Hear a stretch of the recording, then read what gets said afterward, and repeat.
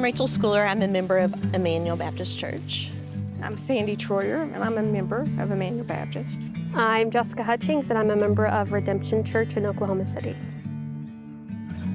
I think being a grace-filled family is being generous with our time and our resources, also being hospitable and inviting people over and having an open house.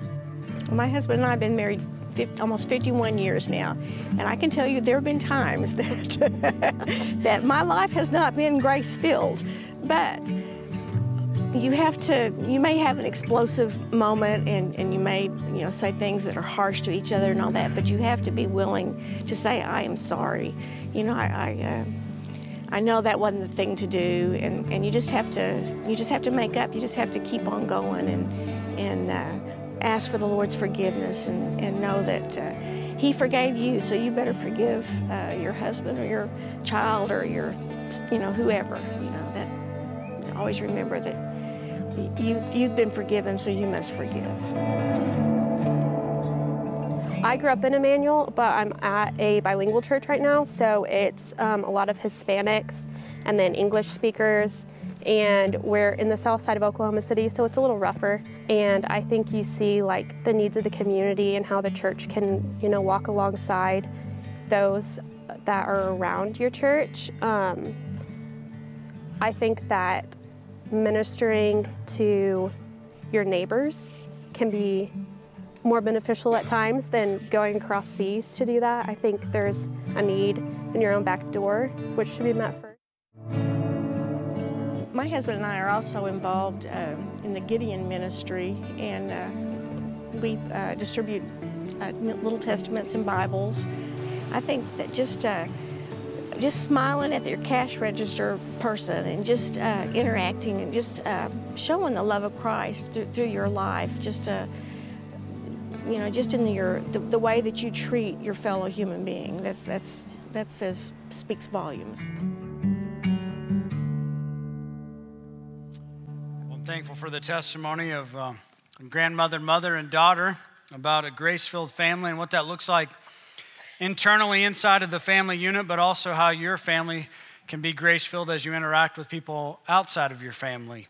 And that's what we'll talk about today on this Mother's Day. I do want to say to mothers in the room, happy Mother's Day.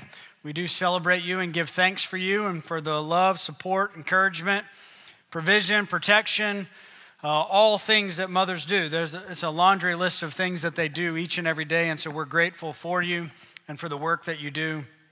We also know that today, while it's a day of celebration, can also be a day of heartache for some in the room, some who've lost their mother or who've lost a child, those that are longing to be a mother, that is yet to happen. And so we acknowledge you as well today and remember you. And so I'm going to pray for our mothers before I begin our sermon this morning, and also I'm going to ask that the Lord would be near to those who today is a hard day as well. So let's pray together.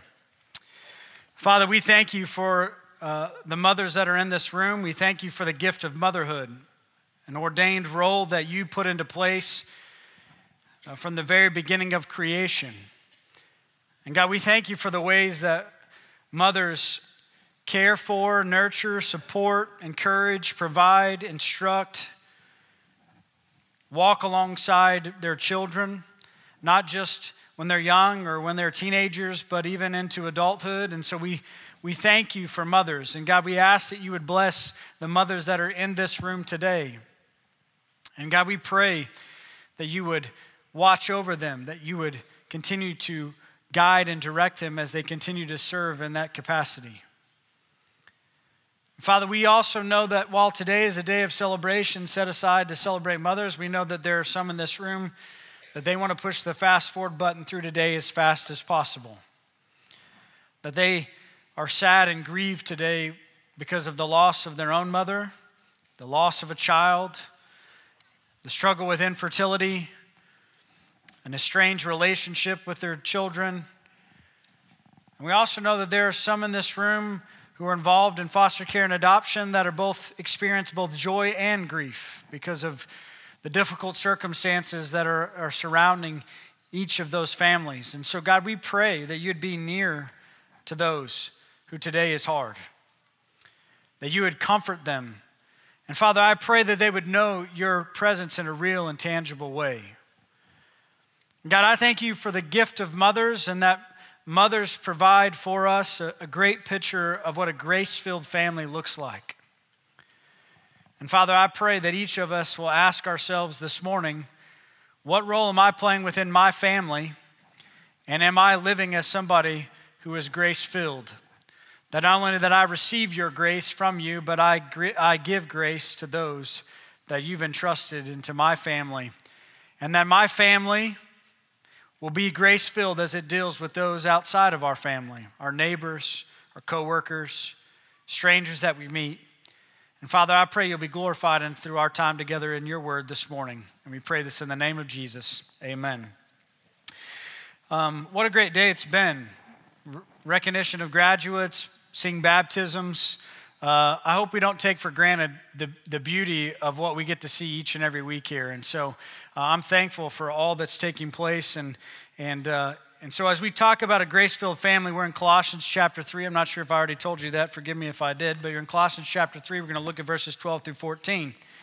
Listen, we all know what it's like to be dressed for the occasion. So going to prom, you know what to dress like. Easter Sunday, you know what to dress like. If you're going out to do any kind of hunting, you know what you need to wear. I had a situation in which I was not dressed for the occasion. I showed up on a Sunday night worship service in the middle of the summer wearing sandals, shorts, and flip-flops. And you might think to yourself, well, what's the big deal with that? That should be normal. Anybody should be able to wear what they want to wear to the church. That's perfectly fine. But as a staff member who was scheduled to pray in that service, when I showed up, I quickly realized that there was everybody else wearing suits and ties, bow ties, button-up shirts, and I realized it was the Lord's Supper night. I was not dressed for the occasion. Found myself finding a replacement to pray on the stage because I wasn't about to step on the stage and pray. Found my replacement, and then found myself as a staff member sitting at the very back of the room praying that very few people actually saw me. What we're going to talk about this morning is about putting on the righteousness of Christ in our lives personally. And let me say this to us this morning, church. Putting on the righteousness of Christ is fitting for all occasions. You're never, by putting on the righteousness of Christ, you never find yourself overdressed for an occasion or underdressed for a situation. It's all right every time. And so when we talk about putting on the righteousness of Christ, and as we talk through it, I can't help but think about what happens if we put on this righteousness of Christ inside of our families. What would happen with our families? And what would happen if our families put on this righteousness of Christ, and how we would interact with the world outside of our family? And that's where we'll see this morning. So let's read Colossians chapter 3. We're going to read these three verses together. We'll begin in verse 12 and we'll finish in verse 14. Put on then as God's chosen ones, holy and beloved, compassionate hearts, kindness, humility, meekness, and patience, bearing with one another, and if one has a complaint against another, forgiving each other. As the Lord has forgiven you, so you also must forgive. And above all these, put on love, which binds everything together in perfect unity. Now, since we jumped into the middle of a letter, and as we know, we don't read letters just in sections. We read them when we get them in completeness. And so let me set the context for us so that we're aware. Paul's writing to the believers, to the church there in Colossae. He's making it known to them of his greeting. He's telling them how thankful he is for them. He says a prayer for them. And then he begins in the end of chapter 1 talking about who Christ is and exalting Christ. And then as he finishes that section, he moves in to tell them about the doctrines that are being taught that are not true, the false teachers. And he's bringing awareness to those pieces that you have to be aware of what's being taught and who's teaching them. And then in chapter 3, he tells them that this is how we're to live as believers. This is what it looks like in the Christian life. And so he tells them this is what you should put off So we see that in verses 5 through 11. We should put off things like sexual immorality and impurity and passion, evil desire, covetousness, and idolatry. These kind of sinful things that we should put off. He reminds him in verses 9 through 11 that who you are in Christ Jesus, a new identity. One of the things I love about baptism is the old life being buried and a new life coming in Christ. There's a new identity. And so Paul reminds the believers there about their new identity in Jesus. And then he tells them, as new believers, this is what you should put on. These are the clothes that you should be wearing as believers. Now, the context of this is he's writing to a church, to believers there in the area. But we're going to take what he instructs the church there to do to our own personal lives and say, if we put this on in our life and we live within the family that God's placed us in, then when these things begin to happen, we will see God's faithful hand upon our lives and what can take place, and we become a grace-filled family.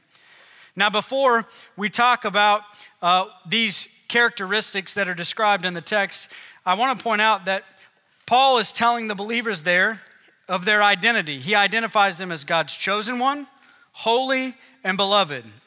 God's chosen one comes from how God chose Israel as the holy nation, as his people. Deuteronomy 7:7-8 says, "It was not because you were more in number than any other people that the Lord set his love on you and chose you. For you're the fewest of all peoples. But it is because the Lord loves you and is keeping the oath that he swore to your fathers, that the Lord has brought you out of the mighty hand and redeemed you from the house of slavery, from the hand of Pharaoh, king of Egypt."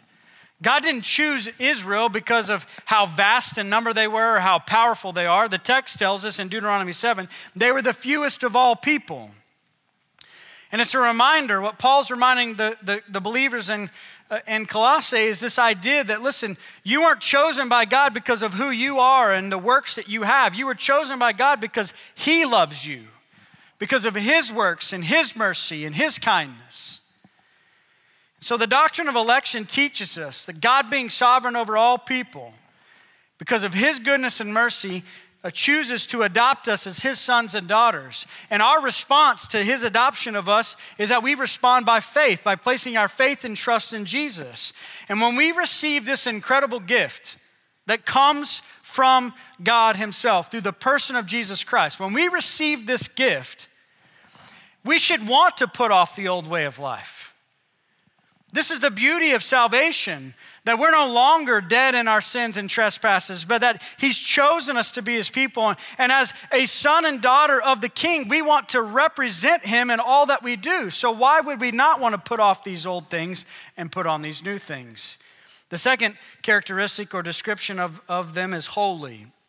God had set apart Israel for himself. We see this in Leviticus 19:2. He says, "Speak to the congregation of the people of Israel and say to them, you shall be holy, for I, the Lord your God, am holy." That when we come to a saving faith in Jesus Christ, he sets us apart. He makes us holy, and he makes us holy through the work of the Holy Spirit in our life. That when we say yes to Jesus, the Holy Spirit comes to reside in us. And as he resides in us, he's in the business of sanctifying us or making us to be like Jesus, to be holy. In fact, one commentator said, the Holy Spirit provides the power internally to do in you what God is asking of you externally. So it's his work that sets us apart. And then the third title that he gives is he's beloved. Israel was called God's beloved. 2 Chronicles 9:8 refers to this when it says, "Blessed be the Lord your God who delighted in you, setting you on his throne as a king for the Lord your God, because your God loved Israel's, establishing them forever. Therefore he made you king over them to do justice and righteousness." Paul's reminding the Colossians that you are God's beloved. And because you're God's beloved, you have the privileges and the rights that come with that title. To be beloved is to be a recipient of God's special love. And for us in this room, if we've come to faith in Jesus Christ by putting our faith and trust in him and making him the Lord and Savior of life, we're the recipient of his special love and we become his beloved. This is good news. So why would Paul, before he instructs them what to put on, remind them of who they are? I think there's two reasons. One, he was telling them that what once took place in the economy of God in regards to the elect nation of Israel now was true for those who came to faith in Jesus Christ. He was sharing these titles with them. Listen, and the reason why I want to emphasize them today, he was sharing these titles with them so that they might be reminded and encouraged of who they are in Jesus. This is who we are in Jesus when we trust in him. We're chosen, holy, and beloved. And this is good news. The second reason why he shared them with this is he wanted them to be prepared to receive what he was about to tell them that they were to put on. Because righteous people behave righteously. And so what he was about to instruct them on what they were to put on, he was basically saying this, that if you're God's chosen one, if you are God's holy people, if you are his beloved, then these are the things that should mark your life. And then let's look at them together here. Because as a grace-filled family, we should have these three actions that describe our life. The first is this: a grace-filled family puts on Christ-like virtues. The word put on is the idea of putting on clothes. It's like enveloping in. It's who we should be. Now, why would I share this in light of the family? Because of this. The family is the arena in which God has commanded and laid out that faith is lived out. When we go back to creation and we see how God created every individual and then put them in a family, he put them in a family because faith was where the family was where faith was going to be passed through. And so if your family is the arena in which your faith is lived out, then when you put on these virtues, your husband, your wife, your kids, your aunts, your uncles, your cousins, however you consider people your family, when they see your life, they should see these things. They should see you dressed in these things. And as you are dressed in these things, they will not only see that you're a new creation in Christ Jesus yourself, they will also see glimpses of God himself by the way that you pass these on to other people. So compassionate hearts is number one. The King James this is the first virtue that we're to put on, compassionate hearts. The King James translates it bowels of mercy. Now, I don't know about you, but that does not sound very pleasant. Bowels of mercy, but it really gives a truth to what this is, because where do we often feel our emotion the most? It's in our gut. And so this is a gut level compassion that we extend to those around us. This compassionate heart is genuine in sensitivity. It's a heartfelt sympathy for the needs of other people. Listen, the ancient world was merciless. It was Christians who had compassion. It was Christians who stepped outside the city gates and provided healing, or not healing, but care for those that were struck with diseases that nobody else would touch. It's this gut level compassion. And listen, some of the people that we harm the most are the people that are closest to us. And if we're going to have a grace-filled family, we've got to be compassionate enough that we are genuinely concerned with those that God's put in our family. Our families have got to be concerned with those that he puts in our path, that we have compassion on them. That's such a deep level compassion that it begins to move us to action, which takes us to the second part, which is kindness. Kindness. Our human nature lacks kindness. In fact, our human nature often lends ourselves towards harshness in both word and deed.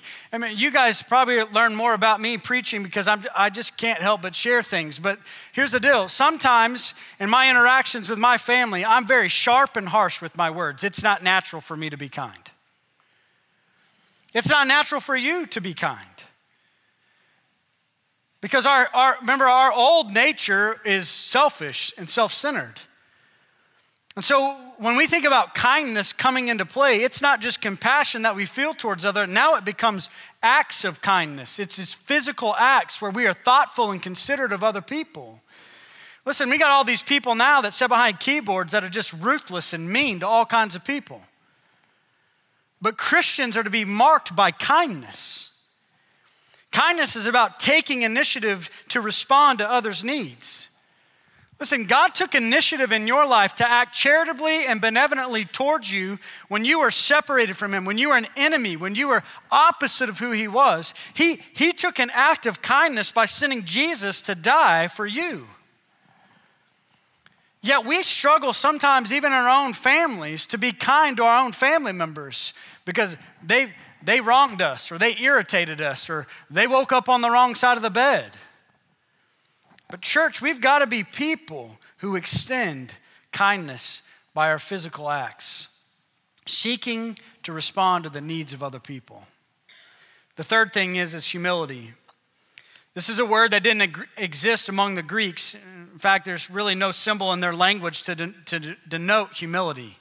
Part of that is because humility was seen as a weakness. But the gospel makes humility one of its chief graces. Why? Because Paul said it in Philippians, his letter to the Philippians, that Christ humbled himself to the point of death. That this is who we are to be is humble people. Now listen, humility is not thinking poorly of ourselves. Humility is not one of these things where we say, well, I'm not a very good public speaker, or, I just don't know how I got that, and we're always talking down upon ourselves. That's not humility, that's false humility. Humility is also not puffing ourselves up to think we're more highly of ourselves than we ought to. We talked about that last week. Sometimes generations in the church think their generation's the greatest generation, right? Well, listen, we're to think of who we are in light of who God is. Humility is an honest assessment of ourselves. Listen, it's not about self-exaltation or self-love. Those two things are poison to relationships. And if we're to be really honest with ourselves, there's something about humility that we've all learned hard lessons with. When we thought of ourselves greater than we should have, or we were trying to exalt ourselves to a place or a position or some sort of power, and God stripped us of those things. Listen, humility is this, church. Listen to these words. Humility is a selfless perspective that values others as more important. When your family came together and it started, husband and wife came together, listen, there was probably some lessons on humility in that relationship. There's just something about getting married that realizes how selfish you really are and how focused in on your own needs are. Then when you have kids, it cranks it up even more. And you're like, I just want to watch a football game on a Saturday, right? And you're like, okay, it really cranks it up. But listen, most of our problems in our family units, and even with our families with other families and families with neighbors, listen, is because we've become concerned about exalting ourselves in the family relationship. Or we've become concerned with loving ourselves in the family relationship more than we love our family. Our families become more about exalting our family and what we can have and what we can do. And church, listen, humility is a virtue that we put on, and it is a selfless perception that we put on, and we value the needs of other people more. And as a grace-filled family, as one that's showing grace in the family unit and outside of the family unit, is we've got to come to a humble place and a true understanding of who we are. And listen, we learn humility at the foot of the cross. Because when we bow ourselves at the foot of the cross and we realize who God is and who we are and that we can't save ourselves, it self-corrects us. It puts us in the right posture, and we put on the garment of humility. Number 4, meekness. J. Upton Dixon founded a group for submissive people called doormats. These submissive people, that was the name of their group, called doormats. Here's what it stood for. Dependent organization of really meek and timid souls, if there are no objections.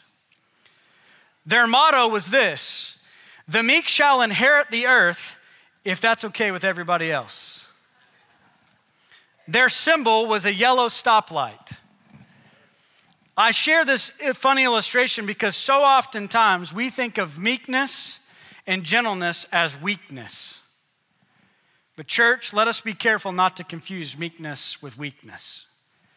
Because meekness is a steel-like strength. They say it's like power under control or strength under control. One of the greatest examples of this is in the Old Testament in Moses. Moses in Numbers 12 was referred to that Moses was very meek, greater than anybody else living at the time. Listen, we know this. When Moses needed to rise up and raise his voice, he did it. When he needed to rise up and lead, he did it. When he needed to be tough, he was. But he had exercised this power under control. And listen, in our families, just because we want to make it, we've been wronged and we want to make something right, and we need to get back at who that is, we've got to learn to practice power under control. I'll share an example about my dad and power under control, and I'll also reference it in just a minute at another time. But when I was, 16, 17, 18 years old, I can't remember how old I was. I've tried to wipe this memory out of my brain. But my dad had a brand new Dodge Dually, red, brand spanking new. I bet it didn't have 500 miles on it. And I convinced him to let me take it hunting. Now, where I came from, we hunted coyotes, however you want to say it, with vehicles and dogs. So you would send spotters, and we'd take a whole section of land, and we would put people all around it, send spotters, send a walker through the middle. We'd chase one out, we would drop greyhounds, and they would chase them down, and they would kill them. So I'm driving, and we spotted a coyote, and I need to turn around. So when I turned around, I dropped the truck off into the ditch. No big deal, I thought I was fine. I even got out to look before I pulled the car out of the ditch. This is good, I'm okay. As soon as I got in and put it into drive, I heard the most awful sound, and that was the fender being ripped off of that truck. I thought my life was over. I'm just gonna be really honest. I drove home, I immediately left hunting, drove home, dropped the person off who was with me, drove home, walked inside, told my dad what I did, and listen, I'll tell you what, I saw in my dad power and strength under control, because he had every right to lose his ever-loving mind. But he didn't. He just said this, "Are you okay?" And I said, "Yes." He said, "Material things can be replaced, but you cannot." Power under control. He didn't flip his lid. He didn't lose his mind. He didn't go passive aggressive and move away from me and hide from me. Just power under control. Meekness. And then finally, patience. You know, who irritates us more than the people we spend so much time with? Now, you're going to think to yourself, my family never irritates me. I'm not sure you're telling the truth. But listen, patience. It's about long suffering in the face of insult or injury or being irritated. It literally is focused on putting up with people who irritate you. While at times you may have the right to retaliate, when we choose to be patient instead, it is then that the Holy Spirit increases our endurance. Patience is the opposite side of resentment and revenge. Now listen to this, church. Patience is the ability in a situation to have a measured response, okay? Where you exhibit trust in the Lord and trusting that He will guide and give grace to all people. Patience, a measured response where you exhibit trust in the Lord that He who gives grace to all people will do that thing in this very moment. And listen, now these virtues weren't to be done in isolation. Now listen, you and I can agree, straight up honestly, it's a lot easier to be patient with people if I don't have to be around people. It's a lot easier to show compassion to people when I don't have to see people who need compassion. It's a lot easier to have power under control when those people who test my power are standing in front of me, right? But it was never meant to be lived in isolation.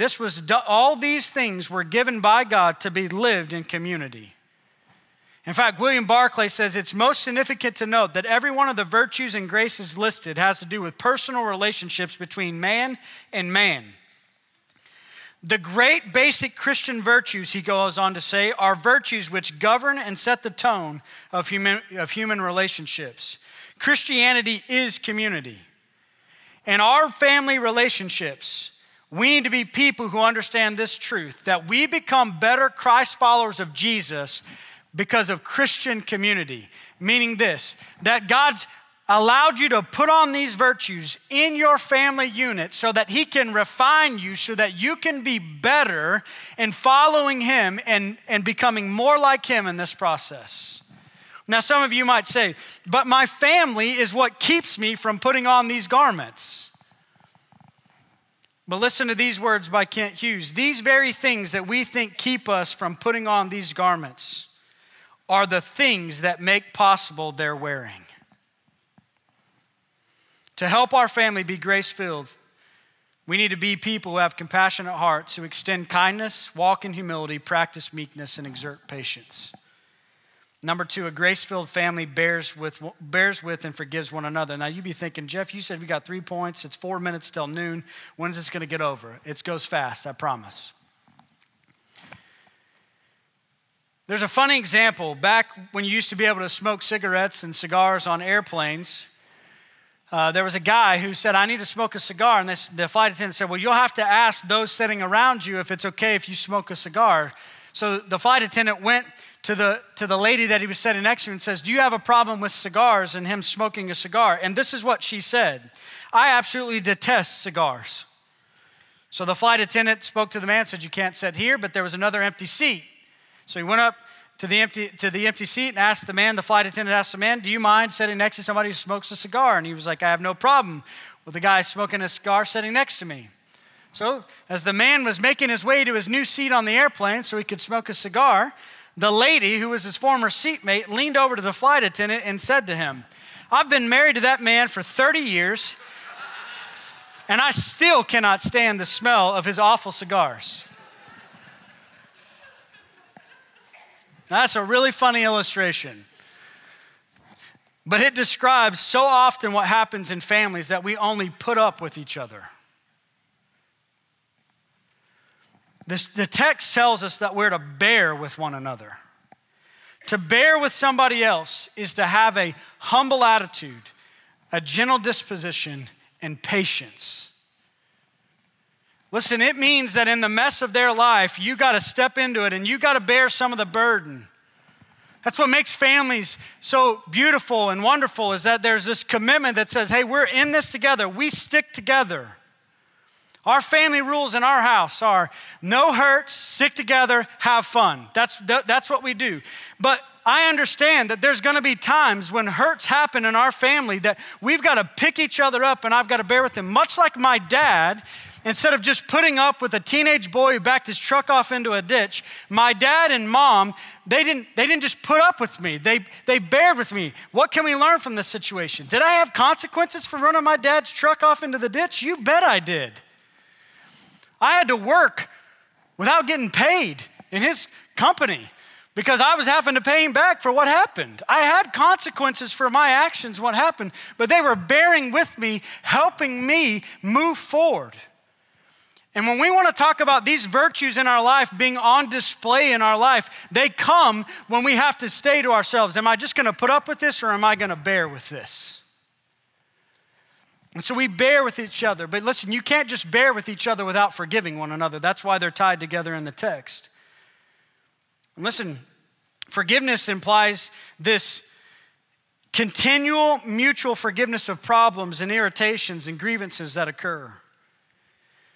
Listen, when we forgive, we extend the mercy of Christ that we ourselves have received from him. Forgiveness is commanded by Jesus, but listen, it's only possible by Jesus. He set the example for us.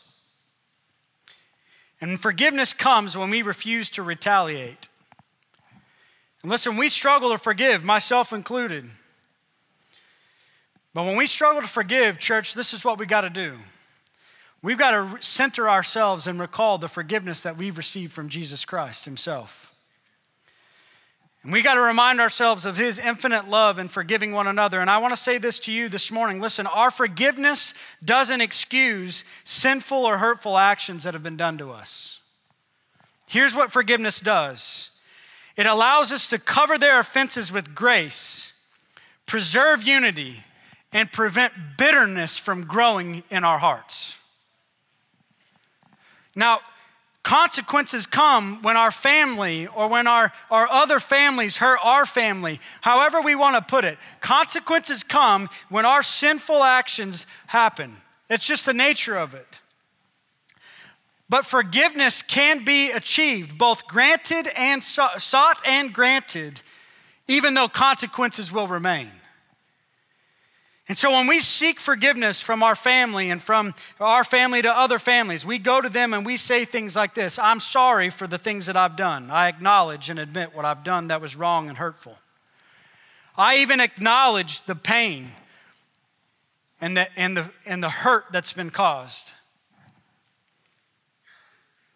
In fact, even with our boys, we teach them this. They're small enough, they like to punch each other in the face and shove each other and do all kinds of things. It's totally fine. But we've tried to teach this and instill them in this, that when you need to seek forgiveness, you walk up to your brother and you say, I'm sorry, but I'm sorry is not good enough. It's I'm sorry that I punched you in the face. And then you say, I know that hurt you. And then you do these things. I'm the one that caused that hurt to you, and I'm sorry. Will you please forgive me? And listen, that's what seeking forgiveness is about. It's about you owning you. No excuses. Well, if he wouldn't have shoved me in the back, this wouldn't have happened. No, you're responsible for what you've done. And in the family unit, kids, teenagers, you're in a conversation with your parents or an argument with your parents because you've done something you're not supposed to do. Listen, you own what you did. Parents, if you've messed up, you own what you did in front of your kids. Because you're modeling what forgiveness looks like and what it means to seek forgiveness. Listen, we're broken people. Nobody in this room, myself included, is perfect. We're going to make mistakes. We're going to hurt people. We're going to irritate people. But we've got to come together and we've got to say, this is what it looks like to seek forgiveness. And then on the other side, when you're receiving somebody seeking forgiveness, we've got to do this. We've got to grant forgiveness. And let me say this about granting forgiveness. You've got to acknowledge your pain and anger. And listen, you allow yourself to feel disrespected and hurt. You don't have to apologize in that situation. Well, I'm sorry that I felt this way. No, if you were hurt and you felt pain and you felt anger, you're okay to acknowledge that. Then you be specific about your future expectations. One of the things that our kids, when they were really little, it was always funny to listen to say, you never punch me in the face again. But we're teaching them to set this expectation that this isn't okay, that the line draws here. And so as you grant forgiveness, you acknowledge your pain and your hurt and the feeling of being disrespected. You give specific boundaries that don't let this happen again. And then you give up your right to get even. Now, most family dynamics, this happens. We'll be in an argument with the kids and we'll be having this difficult, not in a family unit, you'll be having an argument with your kids and you'll use things like, we keep having this same problem. We had this 2 weeks ago. Listen, if you already worked through it 2 weeks ago, you don't bring it back up today. Or as spouses in our relationship with our spouse, we hold these arguments from past arguments and we hold them in our pockets. And then when we have another argument, we're like, yeah, just like the last time this happened. Listen, we have to give up our right to get even when granting forgiveness. We've got to let go of blame and resentment and negativity towards each other. And we've got to communicate that I forgive you. And sometimes you'll be able to reconcile a relationship, and at other times it'll never be the same. But just because the relationship will never be the same doesn't mean that forgiveness can't be sought and granted. Do we hear that, church? This is what God does with us. And listen, we got enough problems with the enemies and troubles in the world when we're dealing with the outside world. We don't need to be fighting with our families and within our church families. We've got to be gracious, bearing with one another, and forgiving each other. And then finally, as the text tells us in verse 14, a grace-filled family is clothed with love. And above all these, put on love, which binds everything together in perfect harmony. Love is the belt that holds these clothes on. Listen, you can be kind and not have love. You can have compassion and not have love.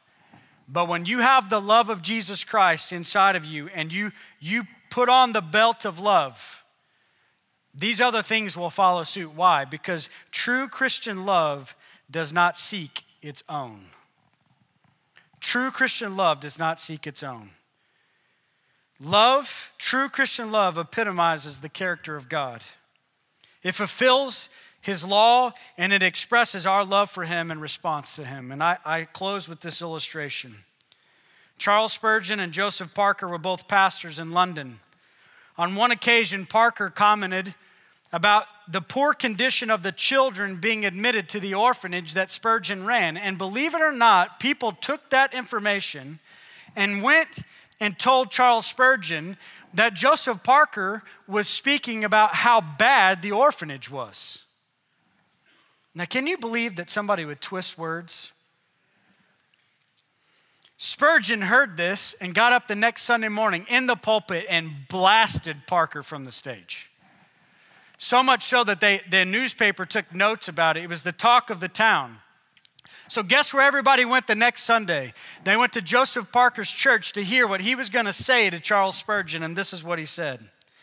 I understand that Dr. Spurgeon is not in his pulpit today. This is the Sunday that they usually take up an offering for the orphanage, and I suggest that we take a love offering here instead. The crowd was delighted. The ushers had to empty the collection plates 3 times, and then later that week, there came a knock on Joseph Parker's study, and it was Charles Spurgeon. And this is what Charles Spurgeon said to Joseph Parker. You know, Parker, you've practiced grace on me. Listen to these words. You have not given me what I deserved, but you have given me what I needed. I share this story of Charles Spurgeon because it serves as a reminder of what grace looks like in relationships. Charles reacted to something he thought Parker did. Yet when Parker was given a chance to respond, he responded in grace. And as he said it, you have not given me what I deserved. You have given me what I needed. If our families are going to be grace-filled, then we as believers have to clothe ourselves with compassionate hearts, extend kindness, walk in humility, practice meekness, endure with patience. We have to bear with one another and forgive each other. And we need to clothe ourselves with love. And when we do this, we will not only give people what they need, we will live and show the grace of Jesus Christ to our family and to our community. Let's pray together.